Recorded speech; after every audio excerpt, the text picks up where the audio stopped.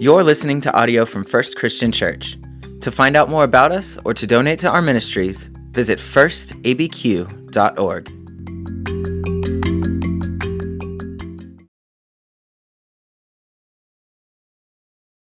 Would you stand for a reading of God's Word from Paul's letter to the Galatians, chapter 5, and I'm going to read verse 24 and 25. Those who belong to Christ Jesus have crucified the flesh with its passions and desires. If we live by the Spirit, let us also be guided by the Spirit. The word of the Lord.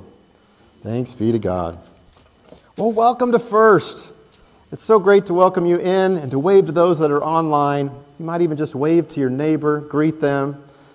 It is a pleasure to get to be with you today.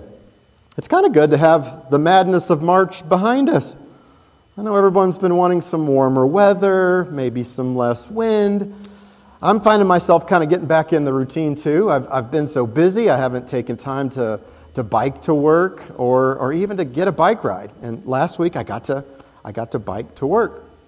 And I was biking home from work by C&M Park. You know where C&M Park is? Just around the corner.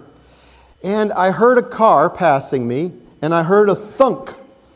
And when you're on your bike, you're paying attention to where all the cars are, and especially when you hear a thunk. And I looked up, and there was a tumbleweed racing across the street like a dog, and that car had hit it, and it was coming straight for me. And I had to veer to dodge the tumbleweed before I made it into C&M Park. I did so unscathed, I'll have you know. But I don't like tumbleweeds. Do you like tumbleweeds? They are just not my favorite. Now, I have all kinds of props that I'll give the tumbleweeds. I mean, they are, in fact, weeds with wheels. They're the cheetahs of the weed kingdom. Just fast, going wherever the wind goes. But their whole thing is just kind of to be a nuisance. I don't like them. They're not rooted. Even though they can outrun a car or a track person, they're more like mosquitoes. And we just want to slap mosquitoes. And how many of us have had to square off against a tumbleweed in our car? And we always lose. And you're having to reach up into the wheel well or under the car and pull out a skeletal carcass of one of these tumbleweeds. Sometimes even out of your spike spokes. That's happened before. That can take someone out. But I just don't like them. I prefer trees. Trees are rooted, they're fixed, they're more beautiful. I just like trees a whole lot more. Even environmental people have labeled tumbleweeds as noxious. They're invasive, they're poisonous, they take over the landscape.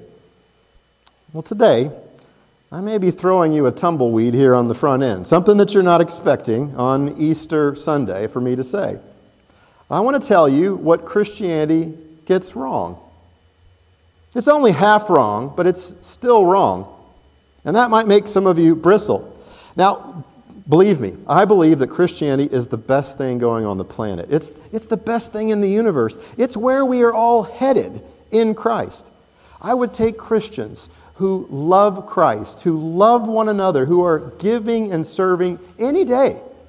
Christianity is the best thing going. And so, if you're an outsider, you might expect me to maybe pile on or list up a bunch of grievances about Christianity. I'm not going to do it. It is the best thing going, period. And yet with this one thing that we get half right, it can kind of form something of an arrested development in us, where we don't mature, we don't grow because we can get stuck in a message. And so I'll tell you what that thing is that we get wrong. Are you ready? That Jesus died for you. That Jesus died for your sins. Whenever we say that message, and that's it, we get it wrong. There's a tendency for us to just focus in on that death aspect of what Jesus did. And it's at this point that the hair might raise on the back of Christians. You might be thinking in your mind, spinning through scriptures of, wait a second, that's not right. There are plenty of passages in Scripture. Yes, they're there. But I think they're due for a more careful reading. And I want to push this to get us thinking about it, because if we just stay in this message that Jesus died for you or for your sins, we get stuck. It's like never getting to Easter. It's like not recognizing Christmas and the incarnation of God coming and living among us. It's like completely missing the gift that is the sacrifice of the cross of Jesus. It's just to overlook all of those things and to get stuck in, I don't know, a groundhog hole, just stuck in the death of Jesus Christ. Now, I told you that there are lots of verses, and there are, but one thing I would want you to do is to look more closely at those verses. Because it definitely will say Jesus died for you, but it's quick to say that you might live. Or it's quick to say about the resurrection of Jesus. Let me give you an example. This is not where we're going to be today, but Romans chapter 6, verse 10 and 11, this is just a good example of many that are there. Here's verse 10 of chapter 6. The death that Jesus died, he died to sin once for all. We could stop right there. But the life that he lives to God. So you also must consider yourselves dead to sin and alive to God in Christ Jesus. I mean, there's a perfect example. It's Jesus' death that leads to life. And yet, how many blogs or articles or Christian radio quotes or tweets just have on the t-shirt of their statement, Jesus died for you? I think it's only half true. It's only partially true, and it's not the full message. Because if you just lead with death and you stay with death, you've stripped the gospel of its value. You've stripped the gospel of its good news that Jesus lived, that he was resurrected. Another thing I'll say that might make your skin crawl a little bit. Jesus didn't conquer the cross. He conquered death, but he went to the cross, and he went through death. And yet so much of our language will focus in on death and cross and forget that Jesus endured suffering and shame of the cross, as Hebrews 12:2 says. He didn't escape it. He didn't avoid it. He went straight through it. And so the message today that Christ is risen indeed, is one that brings great life. It's not just about death, because Jesus has defeated death. How? By life. And so I don't think our intentions are malicious whenever we camp out or just have the t-shirt that says Jesus died, but it's hollow, it's empty. And at this point you might say, all right, well, Brady, I don't really see why this is important. I mean, I already believe this, I already get this. Okay, here's why. Here's why this is so important. It's pretty easy for me to find people who will believe that Jesus died, that he died for them. That's pretty easy to do. In fact, I think we probably have a room full of people that are at least aware, even if they may not, if they have some doubts, that Jesus died for them, right? That's not the tricky part. The tricky part, the rare part, is finding someone who believes that Jesus' crucifixion makes any difference in their day-to-day life, their minute-by-minute decisions. It's harder to find someone that says, yes, that makes a difference in my life today, in the here and now. We don't see how Jesus' crucifixion makes any difference in my work ethic, or my sex life, or who I spend time with, or how I treat my neighbor or my enemy. We don't see the crucifixion as having any bearing on the ins and outs of our daily life. It's like we kind of think that it's just self-explanatory to put on the t-shirt, Jesus died for you. And it just kind of hits people like a tumbleweed, where they don't quite get what's going on. I think it's something of a cop-out. It's a Christian cop-out for us to focus in on what Jesus did, to where we don't have to think about our response to it. How we live in light of Jesus' crucifixion. And to skip over our responsibility is to miss the fullness of Jesus' crucifixion. The fullness of the message is he died for us to live. That's the full message. That's what it's all about. And it's a big, big difference. Today, I don't want to play concordance bingo and run all over the Scripture, I've just got you looking at these two verses. And so I want to invite you to open up your Bibles again to this Galatians 5, verse 24 and 25. Because this is going to be the linchpin for our series over these next few weeks. Just these two verses. The idea that he writes about that those who belong to Christ Jesus, verse 24, have crucified the flesh with its passions and desires, is maybe an idea that might not be all that compelling. It might sound kind of deserty, or maybe not as exciting. I don't know, am I supposed to be crucified? What does that look like? If you have that kind of reaction, then you're getting it. To think about you and I being crucified is, well, it's offensive. That's what Paul says in Galatians 5:14. The cross is offensive. Or in Galatians 3:14, it's a curse. So it's kind of nonsensical to think about serving a crucified Lord, a living one who has been crucified. And yet, in Galatians 6:14, Paul says, I don't boast in anything but the cross of Jesus Christ. All right, so what are we supposed to do with this? Well, if you look in that verse 24 that I have you open to, we crucify the flesh with its passions and desires. That's a present tense. That's something we do in the here and now. That's a prescription for our actions. That if we're going to live in the Spirit, we're going to execute the flesh. And again you say, okay, Brady, this is just not sounding very exciting. I don't want this. Well, let's talk about flesh. I want to give you a definition of flesh that's maybe different from the way that you think about it. Flesh is what you can do on your own without God. Now, you probably think about flesh as your biological body. I want you to think beyond your body. It's what you can do on your own without God's help. So your talents, your abilities.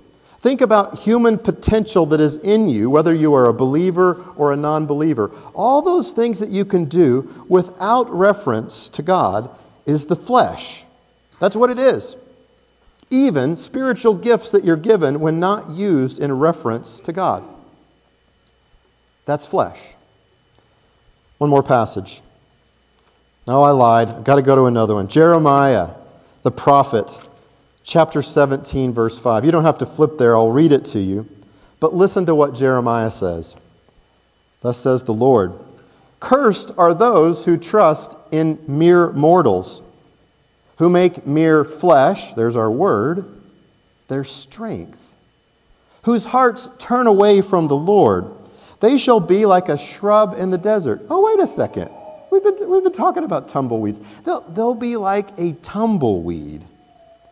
They will not see when relief comes. They'll live in the parched places of the wilderness in an uninhabited salt land. Sounds very appealing. In verse 7, blessed are those whose trust is in the Lord. Whose trust is the Lord. They shall be like a tree planted by streams of water. Their roots will be sent out into the stream. There's you the difference between a tree and a tumbleweed.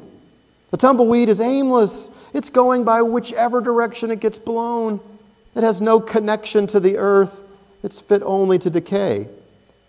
But a tree, the kind that we like, is nurtured by water and sunlight.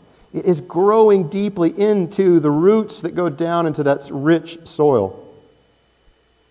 The passage in both point us away from trusting in the flesh, our abilities, our strength that we use apart from God.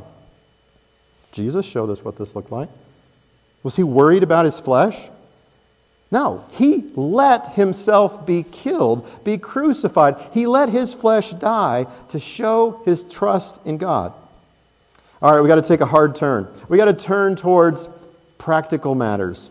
We got to see how this makes sense in our life. So how many of you are gardeners? Any gardeners out there? Okay. I'm not going to ask if you're not a gardener. That's okay. Let's just imagine that all of us, with green thumbs and without, are in a little workshop. And the gardener comes, just a Saturday workshop. And he starts off and he says, we're going to plant something. What do you guys want to plant? Tumbleweeds? No, let's do green chili. So he holds up a green chili seed and he said, this seed must be destroyed. This seed must be buried in the ground. It must be planted. You're never going to see that seed again. It's going to die. And he does that for a minute and for an hour and for all 4 hours of the clinic. And it's like we get it already. He's just letting us know that that seed is going to die. And he doesn't talk about sunlight or watering or nurturing or good soil. None of that is discussed at all. It's just about the seed dying. It's kind of like somebody at the Target return counter that says, all right, that's on clearance. You can't return it. You're never going to get it back. It's not coming. Okay, we get it. I don't want to turn it. That's why I'm buying it. I want to take it with me and use it. This is about life.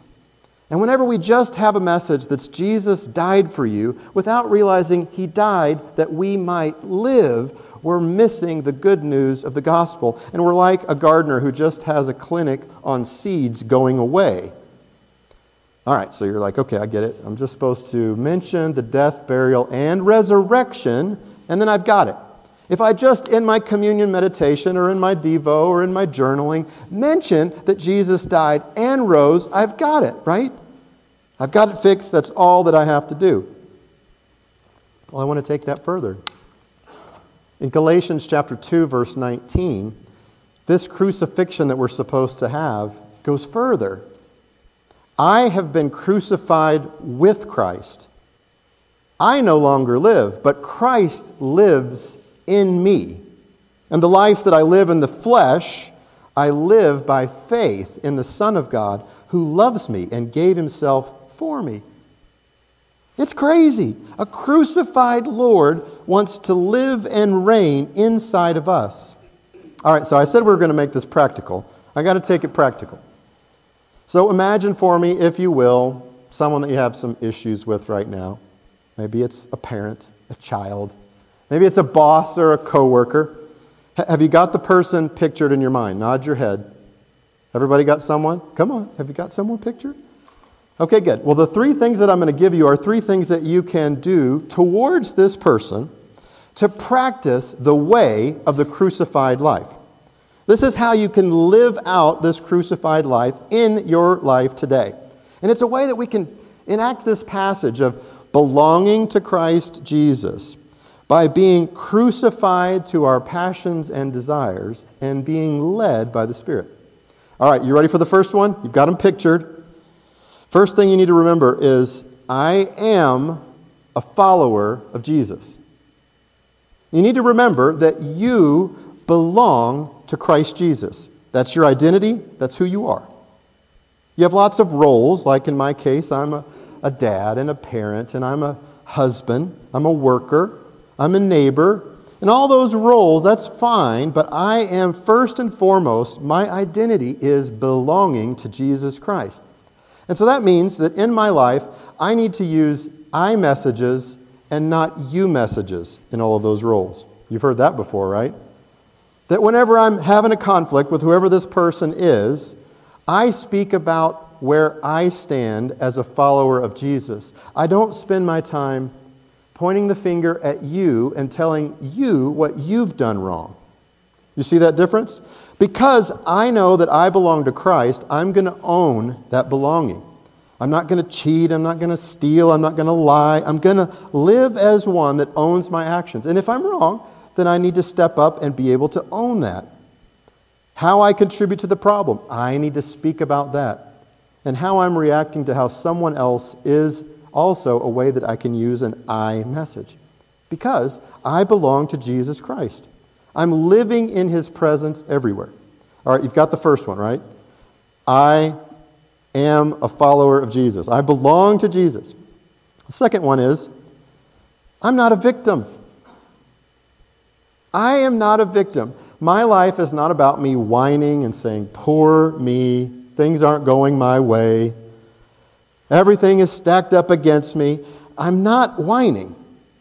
Instead, as Paul writes, I'm releasing my passions and desires. You probably thought I was going to talk about sex there. Well, we'll do that next week. But I'm releasing my passions and desires. Because do you know what passions and desires are? It's when I get worked up that the world is not working the way I want it to work. That people are not agreeing with me or doing what I want done. And I'm just poor me. Woe is me that everything's not working in my life. What that is when my will gets violated. Where when I want something done, it's not being done. And so I need to back off from that and realize I'm not the victim. Can I take this one a little further? Did Jesus use victim language? This guy that was hung on the cross, did he use victim language? Oh, poor me. You mean another sick person? We're out of food again, says Jesus. My disciples are sleeping. Did he do this ever? What about Jesus? Oh, great. It's been a wonderful day. Here I am. I'm tried as a criminal. And I'm hanging on a cross between two other criminals. The world is stacked against me. Jesus was not a victim. He was not weak in any way. He was strong, and he knew exactly what he was doing. He gave himself for us. There's no place for us to have victim language because we understand that we're releasing control. Our passions and desires are like tumbleweeds that we're not going to let control us. We're not going to blow wherever they go. Third one. So we've said, I am a follower of Jesus. I am not a victim. And the third one is, I am not you. I'm not you. We're not the same. I don't have to please you. I don't need your approval. I don't have to be dictated by your feelings. We are not the same. I'm not you. Now that's a very important thing to say because as someone who lives by the Spirit, we can fall off the wagon and want to live our own life or live to please others or live for other people's approval. Folks, whatever kind of pressure cooker you're in, whatever crisis that you might be having with this person that you're imagining in your mind, whatever conflict, is one where you have to realize, I'm not that person. Their approval is not what I'm trying to seek. And another word that we could use here, maybe a more technical word, is being self-differentiated. I know where I end and where you begin, and we're not the same. We don't have to fuse together to be one kind of person. It's a capacity to not let your life be defined by other people. That when families or crises or things that are going on at work tend to want to pull and draw you in, you know who you are. Now, I need to be clear here. This is not about being selfish. This is not about me ordering a world where I get to do what I want. That's not what we've been discussing. This is about realizing that we're different from another person. We're living in relationship with them, not isolated from them, because we know who we are. Now, Jesus was very self-differentiated. He knew what his mission was. He knew what he was about. Other people said, oh, you're going to be a king. You're going to be the Messiah. Well, that's about crowns. That's about thrones. That's about getting a bunch of jewels and military power. That's about making our country the greatest country in the world again. No. Jesus knew who he was. He knew that he belonged to God. He knew that he was not the victim, and he was not going to be defined by other people who would tell him what the mission was. He knew his mission. All right, now if you're with me so far with these three things that you can use, you are a follower of Jesus. You have to know who you are. And you have to act in a way where you're not a victim. You're not one that's worried about other people, but you're releasing those passions, releasing your will to be right. And to recognize that you're different from other people. That you are following the Holy Spirit. You're being led by the Holy Spirit. If the Spirit is truly going to be a resource for our living, the source of our living, then we need to allow the Holy Spirit to set the course of our living. To lay out that path of what it looks like. And here again, we're getting towards the end of the sermon, and you're like, okay, Brady, you said practical. I don't know if it's all this practical yet. Oh, really? You want me to go deeper? Are you sure about that? You want me to take this to the next level? Because I can definitely do that. Here we go. Have you got a piece of paper? You're going to probably want to need to write these down or put these in your phone. 3 things that parallel what we've just said that you can do this week to begin to find yourself in the path of the crucified life, to live in the way of life. Are we ready? Here we go. The first one is pay no attention to other people's sin. Don't pay any mind to other people's sin. Ignore it. You do not have to fix them. You don't have to correct them. I mean, I know some of us are parents and that there's a role for parenting, so don't take that too far. But don't feel like somebody else's problem is yours that you need to correct and that you need to fix. You're not in charge of other people's sin, so ignore the sins of others. What this will do, if you practice it this week, is you will begin to find yourself in the way of love. You will learn what love is because you're not paying attention to their sin in a way similar to what God does with you. That's the first one. Are you ready for the second one? Be unperturbed by misfortune. You're like, Brady, that's too many words for me to type. They're too long. Okay, don't be troubled when bad things happen to you. Is that easier to type in? Be unperturbed by misfortune that will happen. You're going to be frustrated today. There are going to be things that drive you crazy this week. But do not let what's going on around you trouble you. Don't be perturbed by it. Don't hang on to it. If you pass in this path this week and you practice it and catch yourself, all right, I'm experiencing some misfortune, some trouble, I'm going to let it go. If you pass that way, you will find yourself more meek at the end of the week, more humble, less reactive, less responsive to others. All right, that's number 2. Are you ready for the third one? So far, we're saying pay no attention to other people's sin, right? We are also saying that we should not be perturbed by misfortune. And third, we should do good to those who do evil. The people that are in your life that are doing evil, I want you to do good to them. They're at least going to wonder what you're up to. Because in this third one, whenever we're not self-differentiated, we're real worried about what other people think, and we let them control us. And if someone does evil to us or others, and we decide that we're going to do evil to them, we are letting them control us. But if we choose to do good to those who are doing evil, we are beginning to multiply good in the world. And what we will find, the virtue that we will discover, is peace. The peace that comes from doing good to those who do evil. Well, those are the 3 things. They parallel what we've been talking about. 3 things that, how many of you are going to try that this week? I'm asking you to raise your hand this time. This is a tougher one. I want to know how it goes at the end of the week. The thing about tumbleweeds is that they're a plant, there's a bunch of varieties of them that get at some point disconnected from the root. And they break off and they become these cheetah spinning winds, and they go off to find a place to decay, to break down, to release their seed. It's not the kind of seed that you want spread around. It's not a plant that you want in your backyard. And tumbleweeds are terrible because they're not connected to the earth. They're not in touch with what's happening. They're rootless and aimless and get blown all around everywhere. And I will tell you, that's what your life will be like if you're being guided by your passions and by your desires, rather than the life that we've talked about of being led by the Spirit. The tumbleweed is this aimless plant that's in contrast to a tree. I don't know all of you. I don't know what you're going through, but you might feel rootless right now. Like things are not going your way. Like maybe even a tumbleweed. And I would give you the message that Christ is risen. Christ is risen indeed.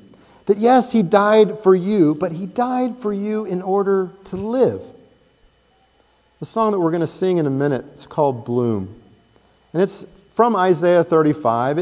It has this beautiful many beautiful lines in it, but it talks about God's work to bring fruit from desert places, to bring produce and life out of dry spaces. In fact, that passage in Isaiah 35 talks about God turning wildernesses into gladness. And what God can do in the desert is He can cause blooms and bring fruit and produce into our lives. And that's what we're seeking in our life. The kind of life that's rooted in the crucifixion of Christ. As mind-blowing as it is to think about a living crucified Lord, that's who we serve. And it's a life that we take on and live today. Let's pray. Eternal God, maker of heaven and earth, maker of us, we thank you for sending Jesus. We thank you that Jesus is our crucified Lord, and that He didn't just die once, but that He invites us into a life that's modeled after that death. Father, would you help us as we deal with our various relationships that trouble us right now? That we'll begin to see what this crucified life can look like when it takes root in the goodness of your soil, when it's watered by the Spirit. God, we ask all this through Jesus, who lives and reigns with you and the Holy Spirit, one God now and forever. Amen.